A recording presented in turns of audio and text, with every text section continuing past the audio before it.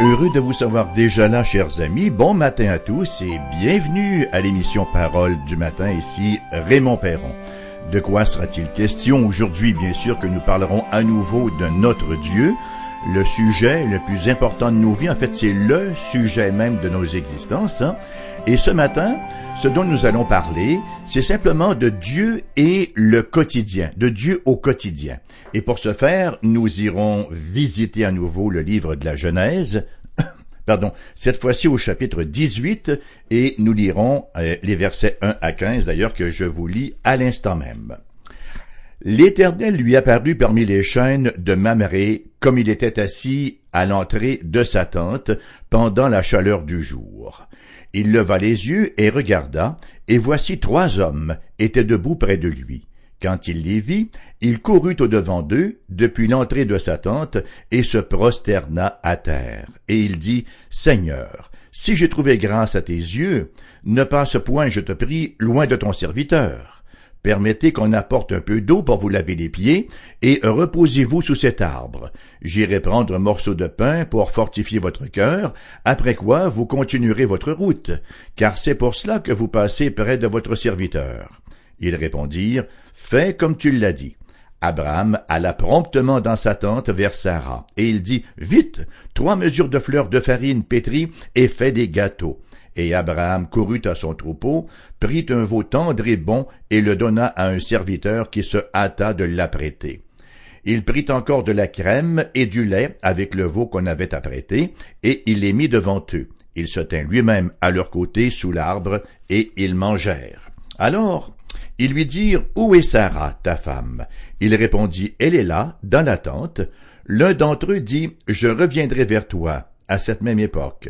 Et voici, Sarah, ta femme, aura un fils. » Sarah écoutait à l'entrée de la tente qui était derrière lui. Abraham et Sarah étaient vieux, avancés en âge, et Sarah ne pouvait plus espérer avoir des enfants.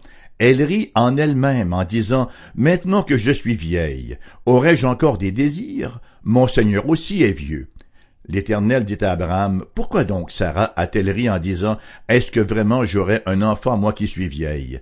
Y a-t-il quelque chose qui soit étonnant de la part de l'Éternel? » Au moment fixé, je reviendrai vers toi à cette même époque, et Sarah aura un fils.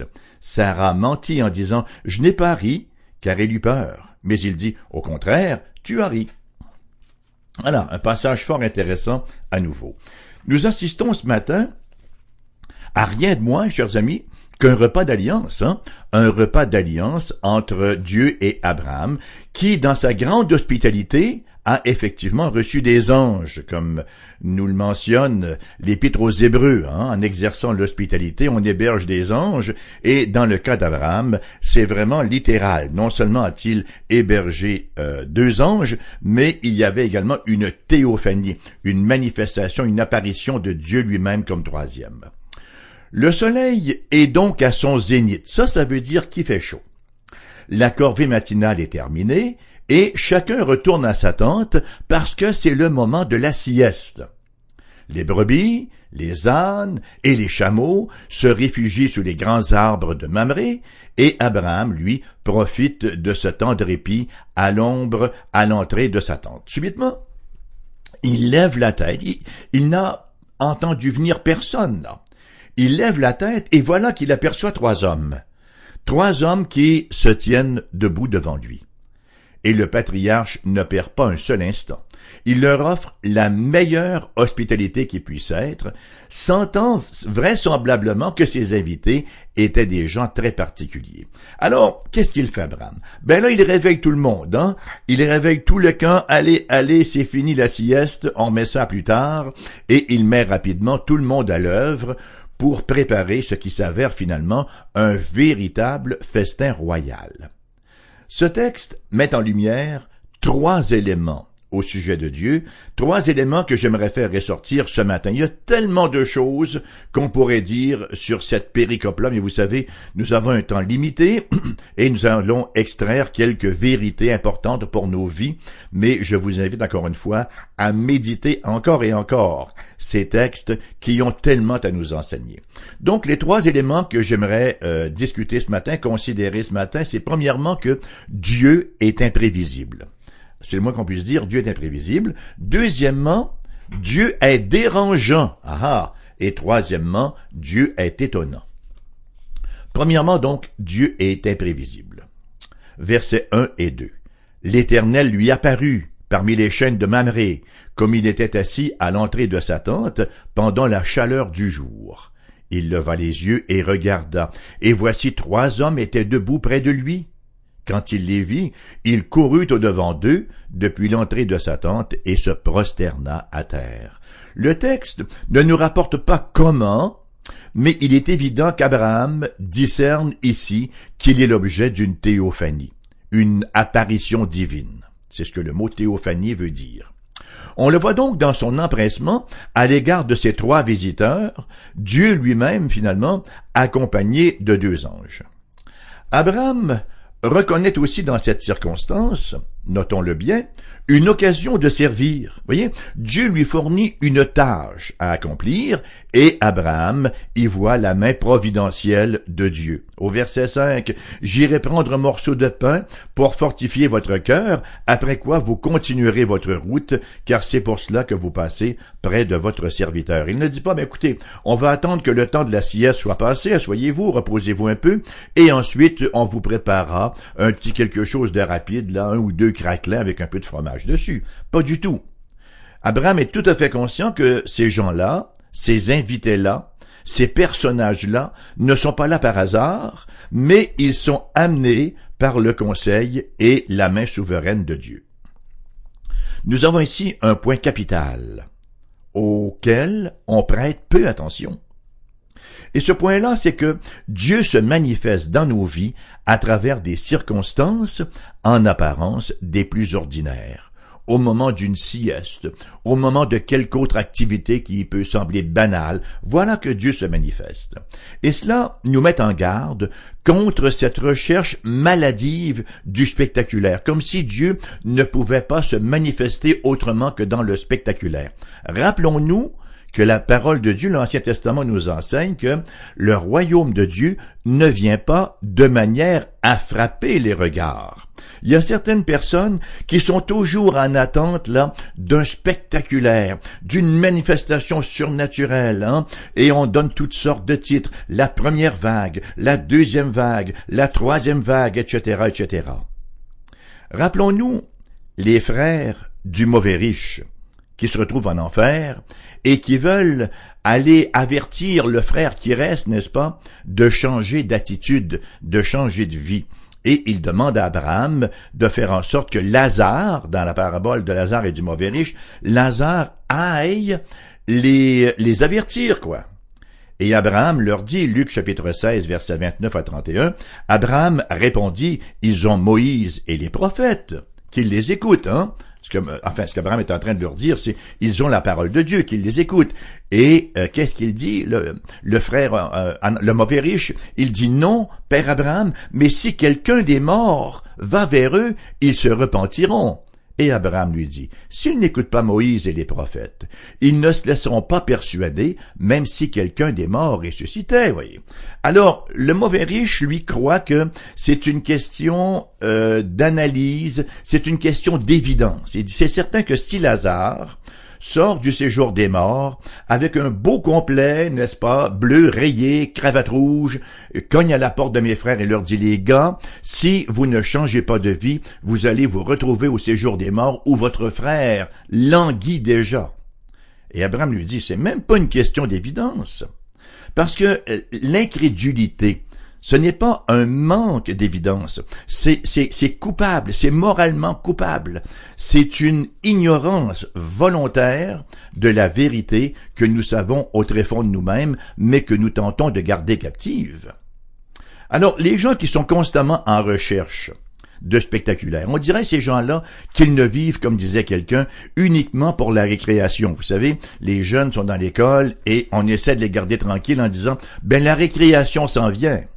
Alors il y a des chrétiens là ils vont poursuivre leur marche supposément chrétienne en leur disant « ben il va y avoir un réveil là ». Il va y avoir une nouvelle vague, là. Il va y avoir des grandes manifestations. Ah, alors là, ils se disent, on va continuer encore un bout de temps, vous voyez. Nous n'avons pas, dans un mysticisme dénaturé, à discerner si certaines circonstances sont de Dieu et d'autres non. Toutes les circonstances, chers amis, prennent leur essor depuis le conseil souverain de Dieu. Toute existence prend sa source en lui. Ça veut dire que toutes les circonstances de nos vies sont porteuses de révélations divines, sont porteuses d'un message divin.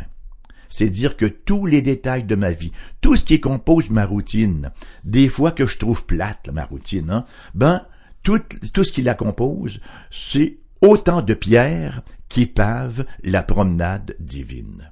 Le maître des événements, le maître des circonstances est à l'œuvre, le Seigneur, comme Abraham l'appelle au verset 3.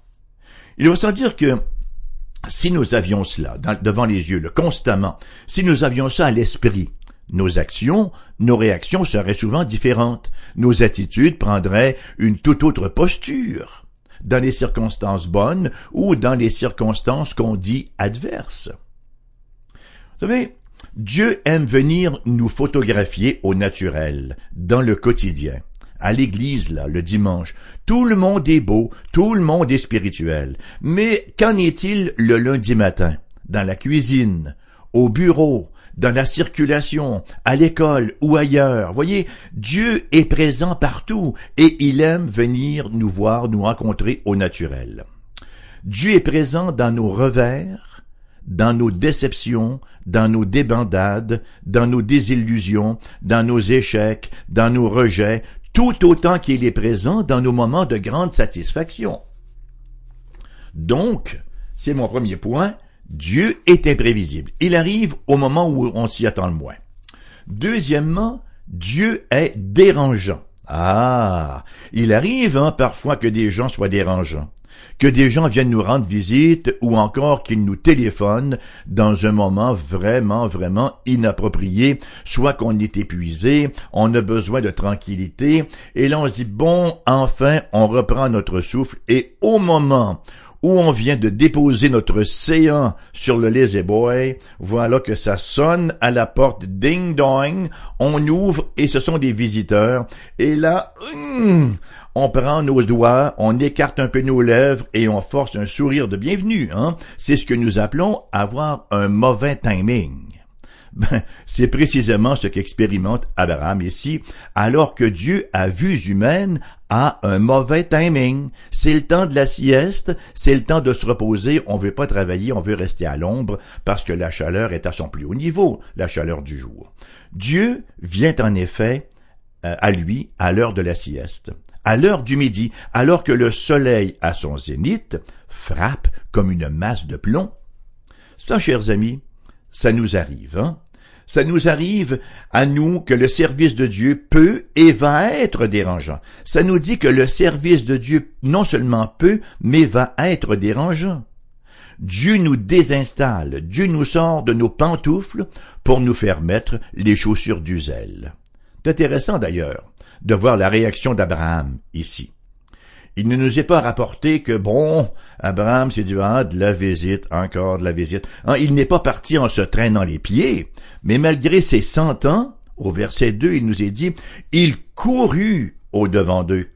Et au verset 7, et Abraham courut à son troupeau, prit un veau tendre et bon, et le donna à un serviteur qui se hâta de l'apprêter, et il se prosterna. Il se prosterna, le beau verbe chaya, se prosterner pour adorer. C'est intéressant de noter que la première occurrence du mot adorer prend place au sein de circonstances dérangeantes. Et c'est fréquent dans l'Écriture sainte, vous savez.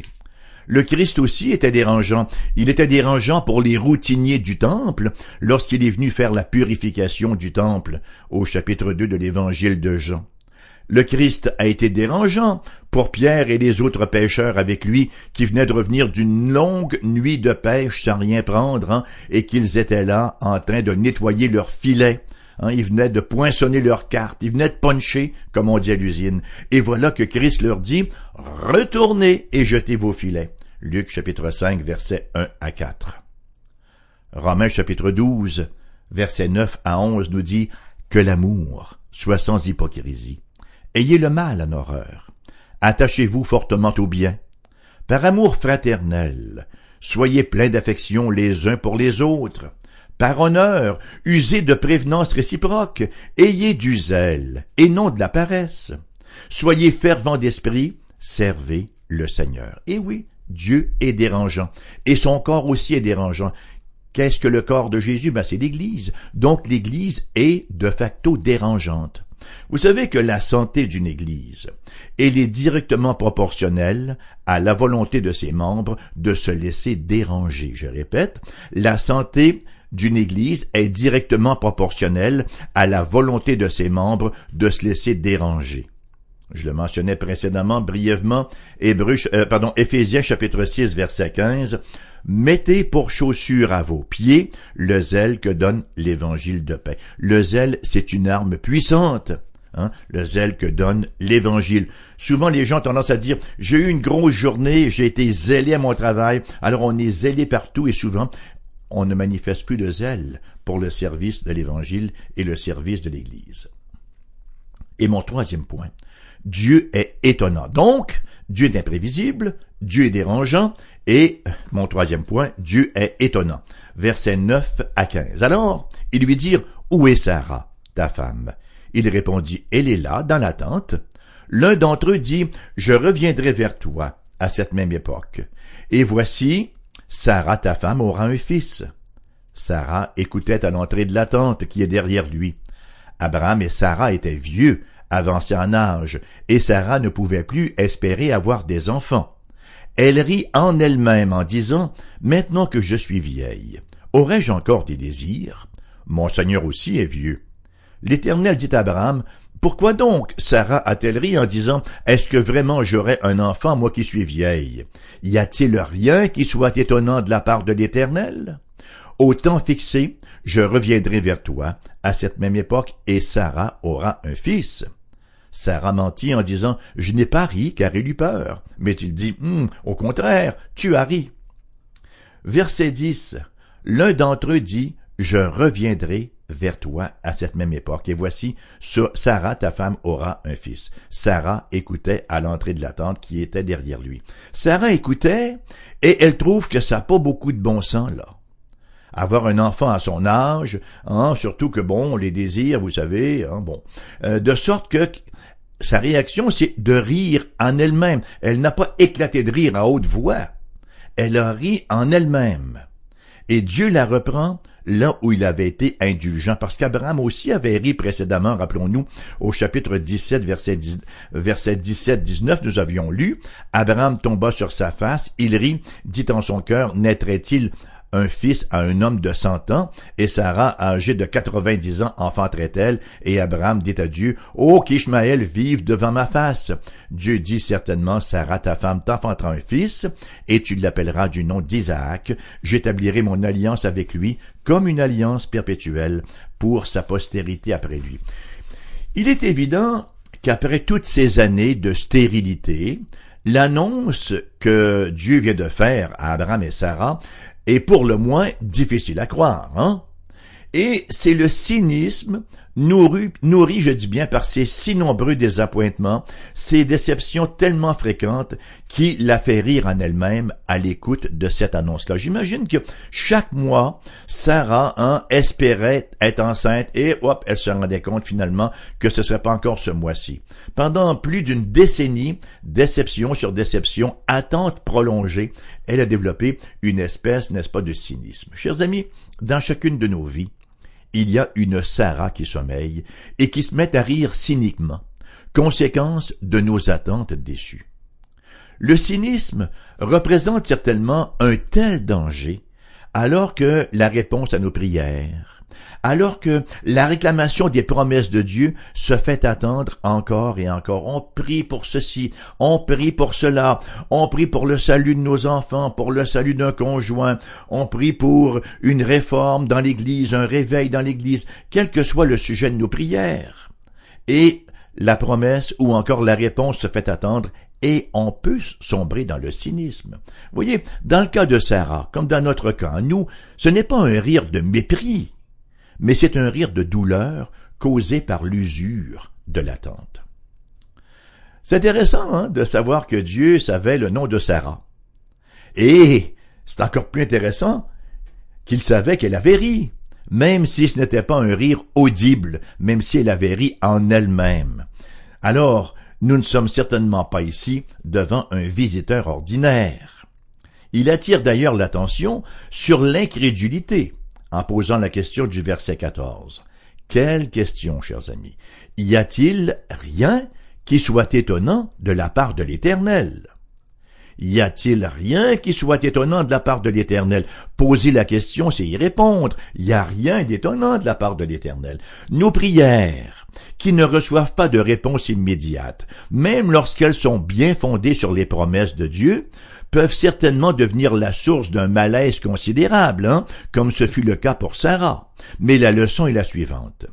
Les délais de réponse de Dieu, loin d'indiquer quelques limites à la puissance divine, démontrent, au contraire, son contrôle total sur les temps et sur les circonstances. Nous servons un Dieu étonnant. En Luc, chapitre 1, verset 37, dans l'annonce de l'ange à Marie, nous lisons « Car rien n'est impossible à Dieu ». C'est bien ce que dit l'ange à Marie. Nous servons un Dieu merveilleux, un Dieu admirable. C'est ce que nous lisons d'ailleurs dans Ésaïe, chapitre 9, versets 5 à 6, n'est-ce pas, ou versets 5 et 6, où il nous a dit que Jésus viendrait, un enfant nous est né, on l'appellera admirable. Le mot qui est traduit par admirable en hébreu, c'est le mot pélé. Pélé qui veut dire étonnant, qui va au-delà de ce que l'intelligence peut saisir. On retrouve exactement le même mot au livre des Juges, chapitre 13, versets 18 à 20, lorsque le Seigneur apparaît à la femme de Manoach pour lui dire qu'elle deviendrait elle aussi enceinte, de stérile qu'elle était, et qu'elle enfanterait un fils. Et on sait que ce fils-là, ça a été Samson. Donc, Juge, chapitre 13, verset 18-20, l'ange de l'Éternel lui répondit, parce que Manoach demande à l'ange de l'Éternel quel est ton nom, l'ange de l'Éternel lui répondit, pourquoi demandes-tu mon nom? Il est merveilleux, il est Pélé. Il est le nom qui va au-delà de ce que l'intelligence peut comprendre, qui s'occupe du surnaturel.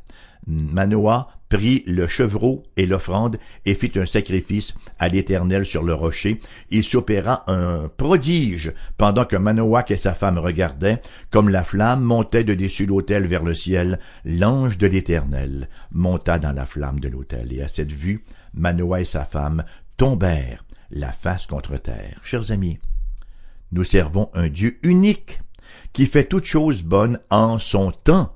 C'est pour ça que nous lisons au verset 14, « Au temps fixé, de dire l'Éternel, je reviendrai vers toi à cette même époque. Sarah aura un fils. » Dieu fait toutes choses bonnes en son temps. Et ça, c'est une motivation pour nous à prier, parce que Dieu utilise la prière comme moyen pour accomplir ses décrets.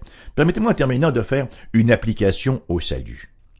La naissance de Sarah, la naissance d'un enfant à Sarah, était à vue humaine pure impossibilité.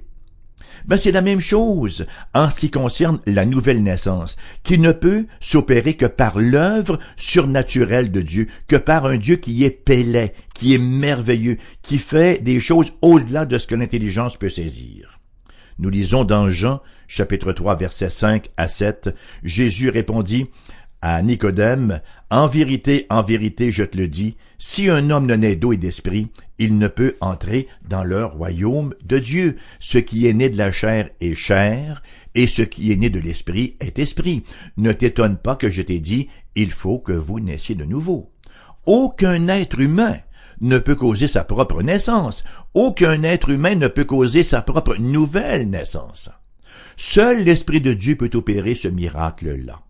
Personne, absolument personne, par ses propres moyens, peut s'assurer de vivre éternellement. la puissance unique de Dieu doit encore entrer en jeu. Jean chapitre 6 verset 40, Jésus de dire « La volonté de mon Père, c'est que quiconque voit le Fils et croit en lui ait la vie éternelle, et je le ressusciterai au dernier jour. » Dieu nous appelle à répondre avec foi à sa parole. Quiconque voit le Fils et croit en lui a la vie éternelle, et je le ressusciterai au dernier jour. Le Christ se révèle on ne peut plus clairement dans la Bible. Quiconque le voit ainsi et croit en lui a la vie éternelle, et Jésus promet de le ressusciter au dernier jour. Chers amis qui m'écoutez ce matin, quelle est votre connaissance de Jésus? Est-ce que la seule connaissance que vous avez du Seigneur Jésus se limite à des souvenirs lointains, des souvenirs lointains de votre enfance? Ce qu'on vous en a dit, et souvent ce qui se limite à cette expression misérable et étrange du petit Jésus. Rappelle-toi du petit Jésus. Il n'est pas le petit Jésus. Il est le Dieu fait homme. Il est Pélé, celui qui est merveilleux, celui qui opère des merveilles, celui qui peut transformer votre vie en éternité si vous venez à lui par la foi. Pourquoi ne pas venir? Les bras de Dieu sont grands ouverts. Il ne vous reste qu'à vous jeter dedans.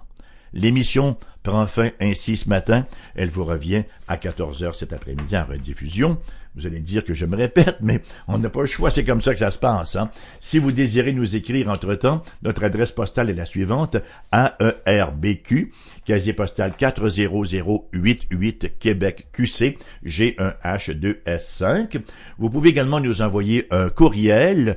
Vous trouverez notre adresse électronique sur notre site web, donc, qui est foifm.com, foifm.com. Et nous avons également des numéros de téléphone pour les gens de la région de Québec, ici, le 88-688-0506. Ailleurs en province, numéro sans frais, le 1-877-659-0251. Je vous souhaite, chers amis, une journée sous le regard tout-puissant de notre Dieu qui est Pélé, un Dieu de toute merveille, un Dieu de toute grâce, et que vous puissiez jouir pleinement de ces grâces-là dans la personne du Christ Jésus. À la prochaine, donc.